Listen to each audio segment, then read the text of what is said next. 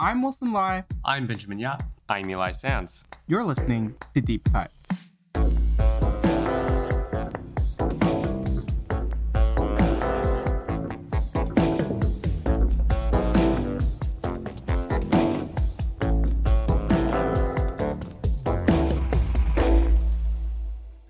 On Deep Cut, we compare a director's most popular film with a personal favorite chosen by one of us. We also discuss that director's life and career to bring in context that helps us view their movies as they may want us to.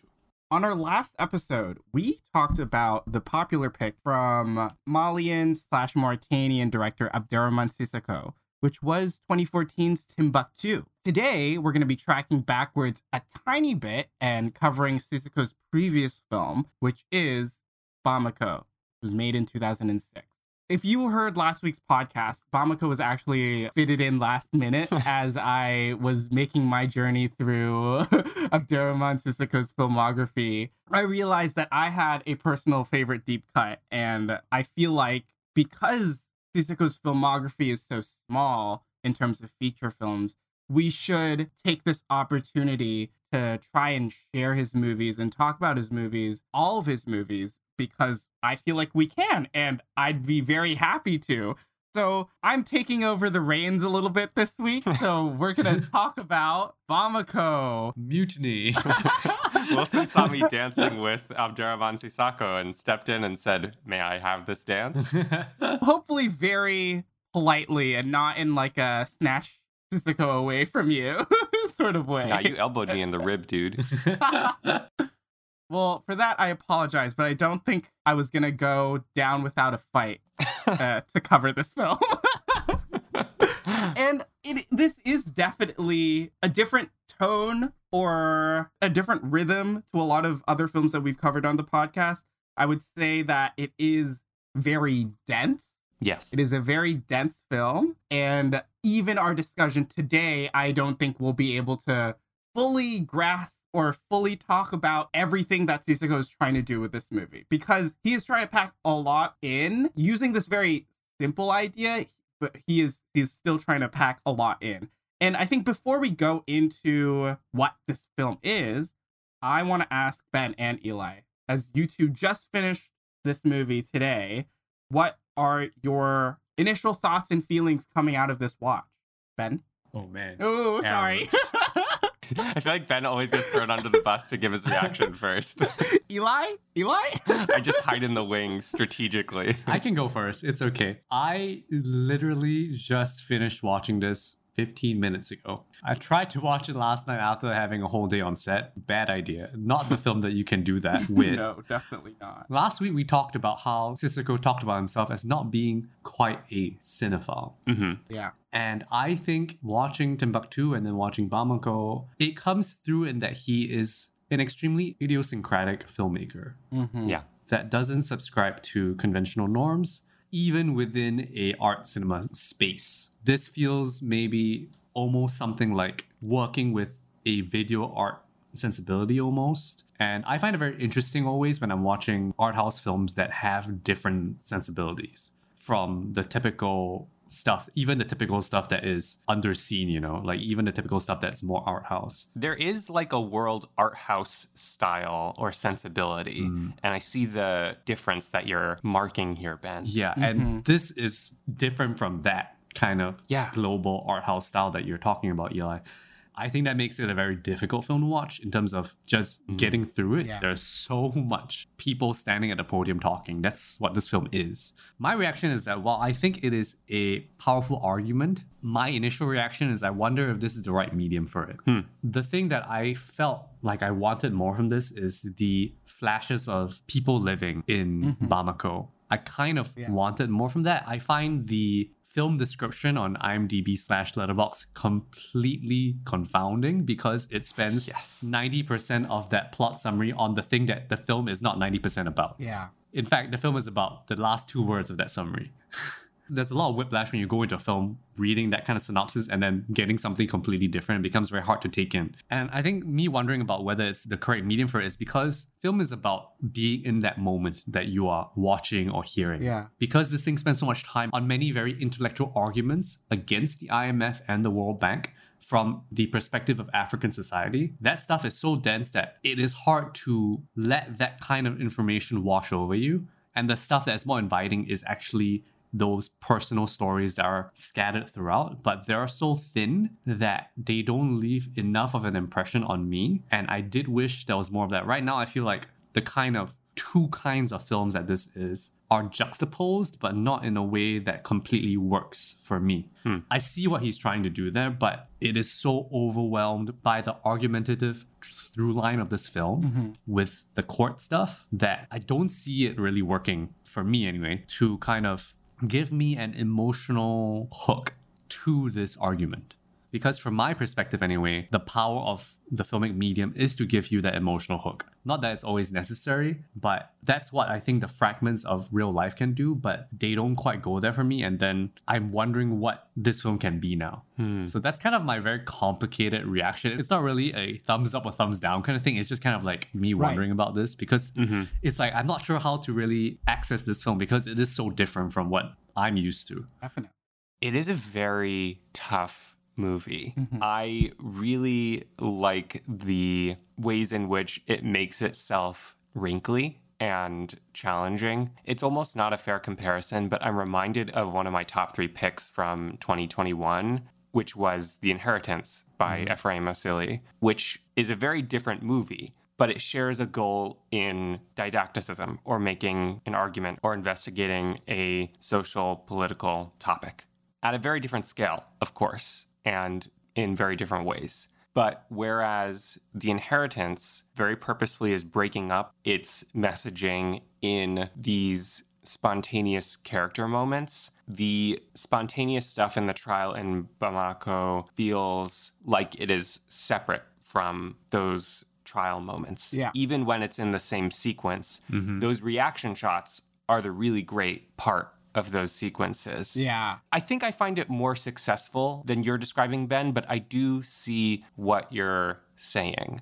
I also went into this movie with the knowledge that a lot of what the lawyers say is directly pulled from real trials. Yeah. So I guess the splitting or the disconnect between the two sides of the movie, being the trial side and the more narrative-based stuff, is actually very clear when you realize that Sissoko shot all of the trial stuff documentary style. He would roll 4 cameras and have a sound recordist. Like, if you saw the movie, you would see these camera operators and the sound recordist because they were shown on camera. They wanted everyone, including the lawyers that represent the prosecution, the African people that are trying to sue or charge the IMF and the World Bank, they're played by real lawyers that fight for African folk on a daily basis. Like, that's their job. Also, the people that go up and testify, they are real people and they are answering these questions and they are talking about their lives in a non-scripted way. So everyone's just acting like this trial is going on. So it's sort of like an exercise in documentary filmmaking on that one hand, but all the narrative stuff shot outside of the trial is shot storyboarded with single camera. So I feel like it makes sense that it is supposed to feel disconnected, but I think playing with that disconnect, placing the trial directly in the courtyard of the house, he's sort of slamming these two things, one being a system that is very westernized, that is one that is very intellectual, and crowding that system within the lives, the very basic lives of these people. When you think about it in a more big picture kind of way, and that's where I was like sort of really gravitated towards, it becomes a really fascinating, unique exercise and like a really political art act. The fact that it is a documentary, like a capturing of this trial, makes it essential to be on film as well. Knowing that these moments are real, like people are actually pleading. Like, of course, the stakes aren't that high, but people are actually pleading for their lives and for money and for these institutions to get condemned. And I think that's what was so powerful and moving, and the general indifference that the local people have towards this trial as well was so fascinating to me.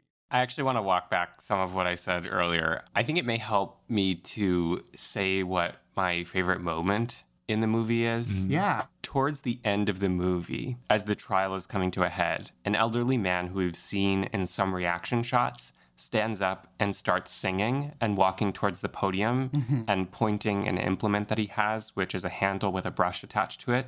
This sequence goes on for maybe like 5 minutes. It's very patient. We see him sing. We see him gesticulate with his brush. We see the reaction shots of everyone around him.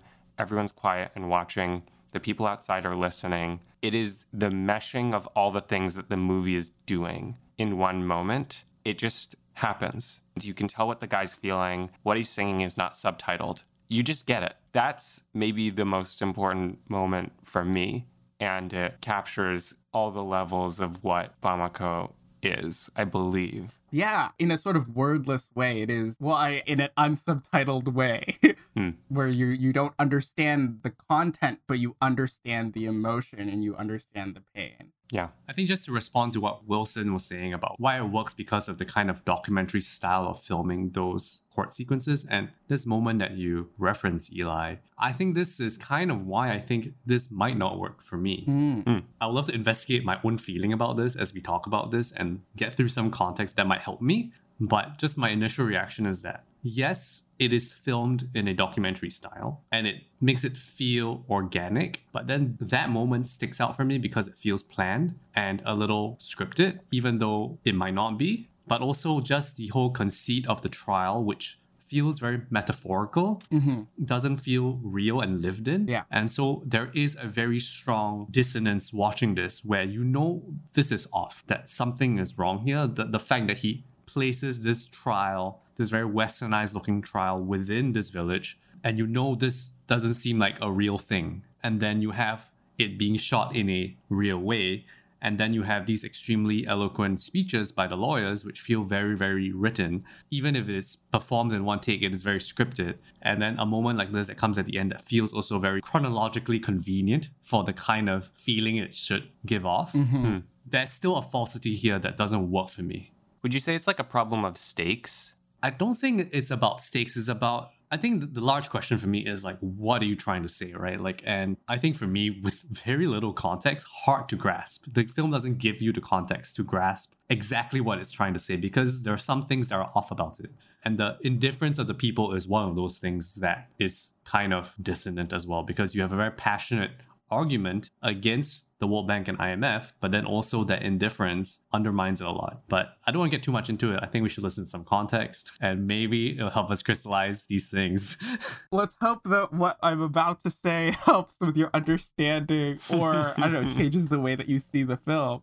But also, I feel like I wouldn't recommend this film to like anybody. Like I wouldn't be like, oh, you're interested in African cinema, like let me show you a 2-hour movie where people are talking in a court. But I do think that there are really interesting ideas here at play. Let's talk some context first.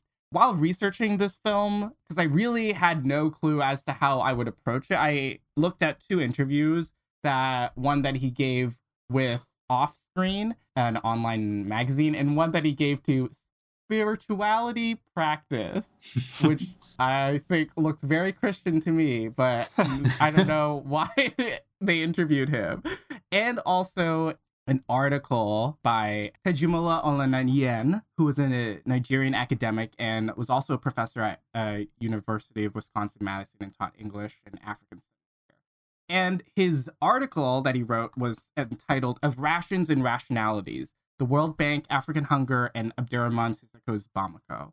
You can find it online if you do a little Google search. It puts really clearly, I think, the struggle that Sissoko is trying to take a stand against or say something against in this, and how his approach, I guess, in any other hands would not be as elevated and won't be as nuanced as Sissoko with his background and is also with his own directorial sensibilities. Rather than making my own description, I'm just gonna lift what Olaniyan wrote in his article. Bamako is a film that realizes in cinematic representation a conceit no doubt many Africans have at one time or at another imagined or dreamed of, even if as mere relieving jest. put the IMF and World Bank and all their allies, local and foreign, on trial for their impoverishment of Africa in the name of helping it. So the court, which is presided over by African judges, is set in the yard of an ordinary house in Bamako, Mali. The lead lawyers for the prosecution and defense, both white, vigorously argue their cases. This is a poignant proceeding, for while the crimes against the accused, the composite effects of the structural adjustment programs, are there for everyone to see, they are, in the language of the system, Euro-American, of justice at play, intangible or simply theoretical in terms of cause and effect. It is not surprising, then, that the defendant itself, the World Bank, is not present in court. Yeah. A spectrum of Africans, a professor, a writer, a farmer, all give moving testimonies for the prosecution, but while such testimonies may produce sympathy, they could hardly deliver justice. This drama plays out against the backdrop of the progressive disintegration of the marriage of the young couple, the bar singer Mele and her unemployed husband, Chaka. Okay, that is a mouthful, but I think that is a good explanation of what this movie does in its runtime. And to put more context into the idea that the IMF and the World Bank fucked over Africa, some more information about the structural adjustment programs that they introduced in the 1980s. In the 1980s, one country after another country were forced to adopt these structural adjustment programs in order to qualify for loans. So this is like individual, but also collective. And these structural adjustment programs would include removals of subsidies, so that would control the price of milk, sugar, and petrol. Another structural program was a reduction in national spending and social programs such as education, health, and transportation. And this is a structural adjustment program that we heard about at length during this trial. Basically, the poor became poorer, a lot of economies declined, and infrastructure decayed. This is a modern form of colonialism, which is another idea that Sissoko feels intrinsically tied to. Mm-hmm. Sissoko himself, in an interview, said that his reason for making this film, well, first of all, his first reason of making his film is he wanted to make a film that was set in his father's home court in Bamako. So the film takes place in his family court. Another reason that he wanted to make this movie was because he wanted to make a film that has to do with his own views on Africa. He says, Africa, not as the continent that I call my own, but as a place of injustice which directly affects me. When one lives on a continent where filmmaking is difficult and uncommon, one feels entitled to speak in the name of others. Faced with the seriousness of the situation in Africa, I felt a kind of urgency to bring up the hypocrisy of the North towards the Southern countries. So another big thing that Sissoko said in an interview struck me as really interesting is that he said that this film, Bamako, was not made for local African audiences. The intention of this film was to show it to the West. Like, his intended audience were Western audience members. Maybe that could be a starting off point for a discussion about, I guess, more of the themes and also of the form of which Sissoko is playing with in this movie. Do you think that this film is effective in explaining the situation or explaining the pain that results from this situation? I, for one, didn't realize that it was that serious and it was also that structural, and that both sides, like African leaders and also leaders of these organizations, were both working together to basically steal money from African people and African nations in their lives. That fact, I guess it was really new to me. And I think I really saw this idea of international aid in a different light after.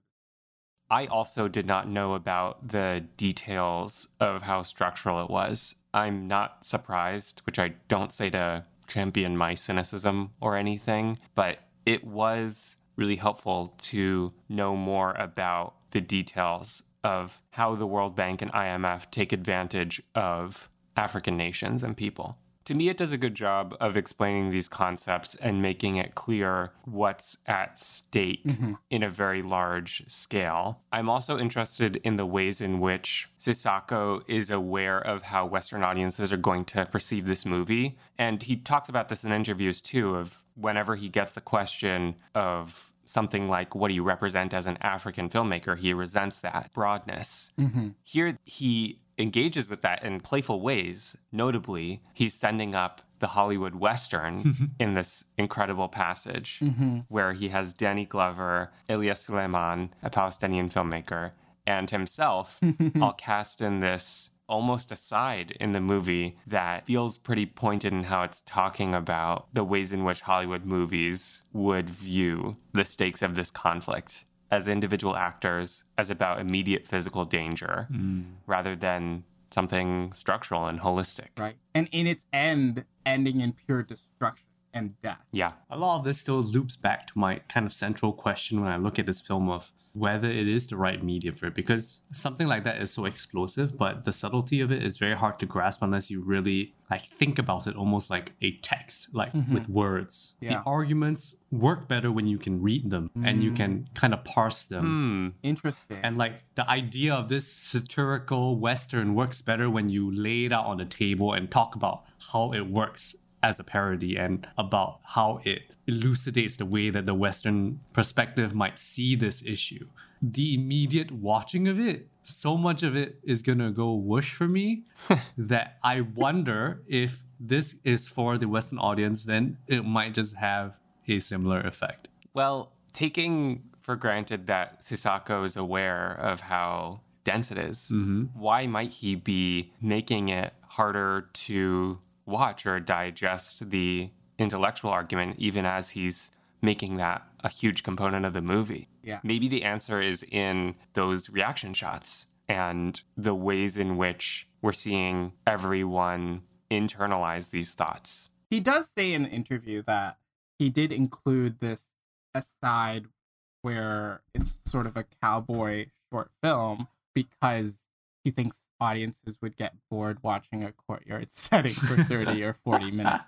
And he basically was trying to make something that could help the film breathe a little, but also at the same time would be content that would show a metaphor of what he wanted to tell in the film as a whole, which is a domination of a group or of a vision of the world more than an identity. And that's why he cast both white and black cowboys. Blood is on everyone's hands. Not everyone, but the people in power. I really want to talk about this idea that Tejumola Olaniyan puts forth in this article, that this film is at its heart about rations and rationalities. The rations part of it is very clear, right? That's the funds, that's Resources. the necessities needed in order to have a good livelihood. The rationalities part of it is what Olaniyan describes as the court proceeding. He writes that the film is also very much about rationalities, meaning the reasonings, the logics around which we organize and have organized our world, the rationales and justifications we offer to ourselves to understand how rations have been and are being rationed in the world, and how resources could possibly have been and still be rationed differently. It is about who can talk about rations and in what language and who cannot. It is about the comparative power of the ideas about how we have rationed our one world. And above all, given this film's emphasis on the systematic presentation of opposing viewpoints in a modern, westernized judicial process with its stereotypical stress on rational argumentation, the film appears to be saying that there is indeed an important relationship between rations and rationalities.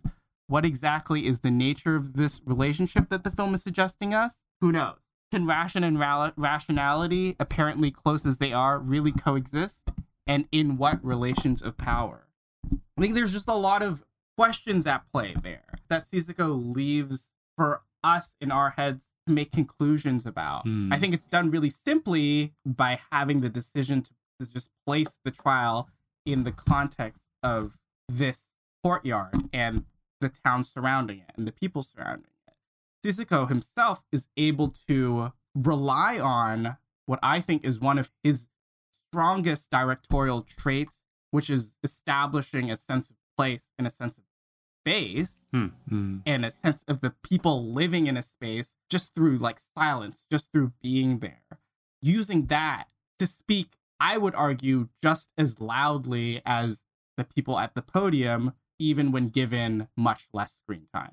I agree too. There is something so important about the place being a sort of foil for the rules and procedures of the trial, which are, of course, very Western. And the tactility and immediacy of everyday life and people undermines those rules as sort of silly and small and irrelevant. There's a whole point when a lady is at the podium talking about how a village had to move away from the railroad because of the privatization of that railroad. And she has seen proof of conspiracy to privatize the railroad, but the rules are such that she can't present that as evidence in court. Mr. Rappaport, the lawyer, leaps down her throat and winds up getting away with it because that's the rules. Other things like the school teacher who goes to the podium and remains silent, the man who sings that we've already discussed, the woman who dyes cloth for a living coming into the court space and yelling at some of the lawyers representing IMF and the World Bank. Right. These are things that are not admissible as evidence or argument to the legal procedure, but they're a part of the movie because those are part of the argument that Sisako wants us to walk away with, to understand the pain that his characters and countrymen live with. I'm starting to zero in on a different way of looking at this film, because when we look at this film and like kind of what its themes are about, it sounds like a film that's trying to give us an idea of the injustices at play. I think that's right. When we think of films like that, we always think of them as films with a certain kind of call to action, but this is not a film with a call to action. This is a film that I think has more of an anthropological bent. I want to go back to my point that I made in the previous episode that Sisako's films reminded me a lot of the work of Frederick Wiseman, near and dear to our heart. This film in particular screamed a lot like a recent Wiseman film that I watched and a Wiseman masterpiece, which was his film called Welfare, which is set in this welfare office, and how all these people come into this welfare office and are basically making a case for them to maintain food stamps and basically carry on living life. You see these people trying to coherently in this office and very like calmly as they can try to beg for their lives, basically. This instance in Bamako where you have these people making a case for themselves in maybe in a really maybe scripted way or maybe a really not scripted way, through the image, I could really feel the real emotion behind it that I feel like I wouldn't have felt if it wasn't as staged in a documentary setting as it is. I think that William Bourdon, the prosecutor on the side of the African nations, during his speech at the end where they give their closing remarks, he gives a really, really impassioned speech. And you can see the reactions of the people watching more intently than before, and even some people drying their eyes as he tries to make a case for them. You can really feel in that moment, they feel like they're being heard. They feel like their cries and their pleas are hopefully getting sent across continents so other people can understand the injustices that they face. Even though this trial is not resulting in anything real, it creates an opportunity for an emotional connection for a viewer and the person that's making their case in front of the camera. To that point, I have two small quotations from interviews with Sisako. One is from this interview with Kwame Anthony Appiah from the African Film Festival sometime in the early to mid 2000s, which I cited in our last episode. Sisako says, quote, "So I portray people nobody else would portray, but my intention is not to give them a voice, not to speak up for them, but to convince myself of the necessary frailty of human life," end quote. The next quotation is from a Vice interview with Sisako that he gave around the release of Timbuktu, and he says, quote, "With all my films, I don't want to provoke any activities. each person makes a film the way he wants, but there should not necessarily be a goal to it. Timbuktu is not a political campaign to convince someone of something. It was not made to force people to do something. End quote. On that second quote that you gave, Eli, this idea that he's not trying to provoke action is really interesting to me, because when we think of films about injustice, there tends to be a feeling like it's trying to make you feel something or do something or to see the world in a different way. And I think with this and also with Timbuktu, it feels more of an index of how life is like. And I think maybe the value of Bamako is that it is showing you that juxtaposition of Africa being thrust into a global system like the IMF or the World Bank, and what that looks like. And literally what that looks like is a court in the courtyard of his father's place. And I think that is very interesting. And is it necessarily an engaging movie? That's really up to debate. Yeah, that is definitely up to the debate. But it is very interesting to think about. And I think Sissoko is looking at his films in this kind of constructive way of trying to create an image or an idea that is evocative to think about. Not necessarily to sit through, but to kind of look at and to deconstruct in this kind of the way that we are doing now. Because if you think about what this film is doing and the audience it has, this is an extremely niche art cinema film that at best is able to spread the kind of thing that he's trying to show to a bunch of global cinema film festivals. And then that's kind of it. Like that, not messaging, but that thing that he's showing is really only going to go so far. So honestly, its value is that it, as a film, hopefully with the right preservation, is able to hold that kind of picture for as long as possible, that when you look back and think about what Africa went through in that context with the World Bank and IMF, that you can see this thing that kind of is a metaphor or an image that is able to capture what it was like for Africans to go through something like this with such global reach and repercussions that you might not have with traditional media, that might not be able to show you what that is like. So then you have this thing that's almost, you could even say this has a magical realism thing, but the magic is boring court stuff. Exactly. Right? Because why is the court in the courtyard? Exactly. I think that's kind of interesting to think about it that way. And I know interesting is not the most interesting word to use, but Ooh. It's okay. I use interesting all the time. Ben, I think that's really well said. I agree. I have a perfect Sissoko quote to back that up. Back that up.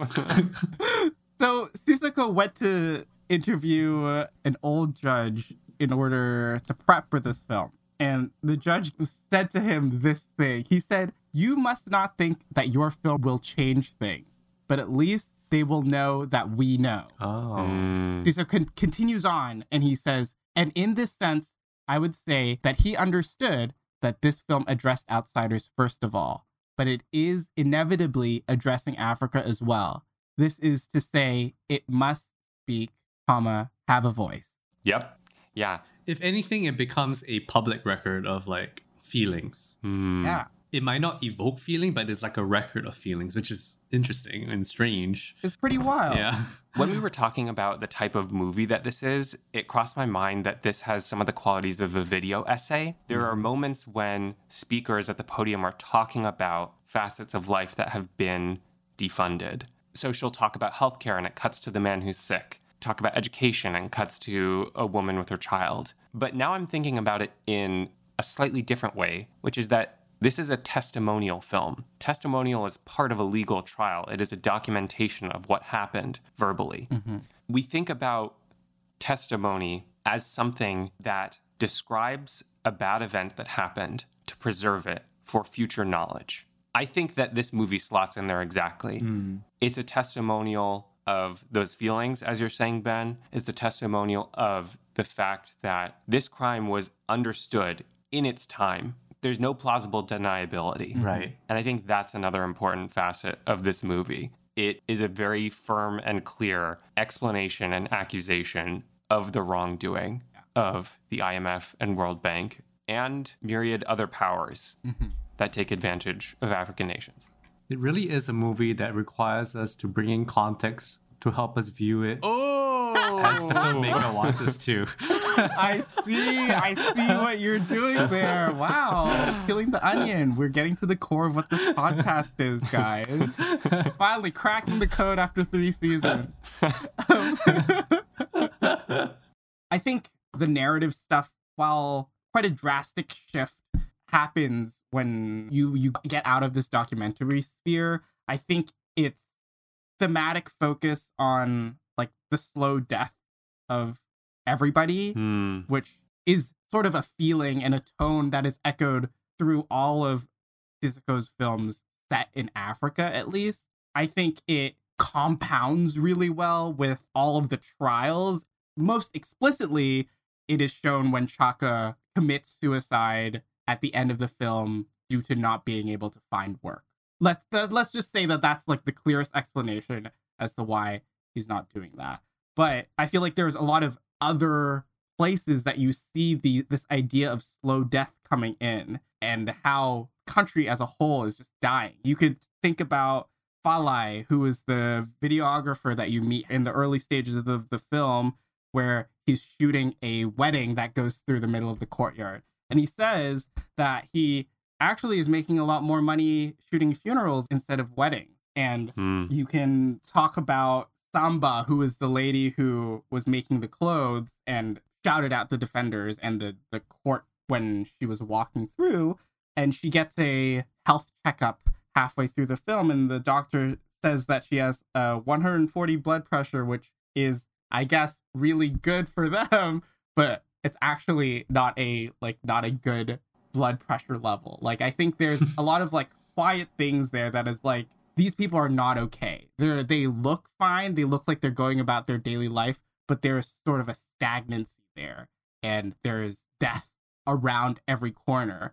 And it feels like that's just the tone and the pace, and that's the Africa that Sissoko wants you to see and comprehend. Well said. I totally feel that tone across his movies.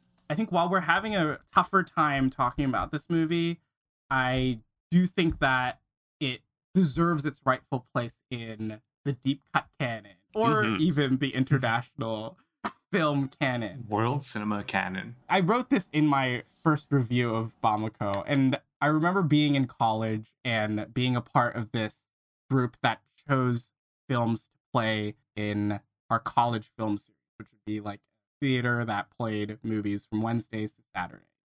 There'd be a mix of art house, popular movies, the sorts. It was sort of the best place to watch movies in, I don't know, the middle of Connecticut. It's true. It was the best place. Many memories there. And I was very lucky to be given a place on the board to decide the films for 2 of my 4 years at Wesleyan. And my first year, we were talking about putting African films on the series because there historically had been a large lack of African films, or even films from the Middle East, that we didn't even show on the film series, or we're very lacking there. And I brought up Bamako, and our white faculty advisor immediately dismissed it and said that, oh, that boring court movie, we're not playing that. And because of that, it was never pursued, and I don't think we even played an African film that film series calendar. I don't know what I'm trying to say, but I do think that moment where there was like a quick dismissal by, I don't know, a white man about this movie that I guess inherently is about how everyone fucked over these African nations just made me a little bit mad, because I do feel like even though that this is a hard sell, I think the people that would have went to this movie and saw it on a big screen would have really benefited from it. Yeah. Like how, I don't know, I went and saw Timbuktu not knowing anything about it and really benefited from that the first time I saw it at the film series. I feel like this could have been an intellectually stimulating but also emotionally connecting work that taught you about the injustices that were happening in the world. And I do think that this movie is special. I could definitely say that it's special and it's unique, and it's trying to say something that no other movie that I've seen has been trying to say. So I'm glad that it's here, and I'm glad that we had the chance to also talk about it on the podcast. Totally agreed. I mean, I would even go so far as to say that, if anything, this is the kind of film that would be perfect to be dissected within a film class, Yes. rather than just being projected, because it's the kind of movie that requires discussion to fully engage with. It would do it one better to not just screen it, but to actually include it in some kind of film study syllabus to kind of broaden the ways that we can understand what a film can be like. Why not? Yeah. If you are listening to this and you are teaching a film program of any sorts, do consider adding this film to your syllabus. Wilson, you're being very diplomatic and not saying this faculty member's name. I know you have to bleep it out, but say it. Say his name. Yeah! Boo! He was mean to me in my thesis feedback. It was mean to me too. He said one of the meanest things anyone has ever said to me. I feel like everyone does not have a good memory. We have all been personally attacked. We actually have. We know more people who have been.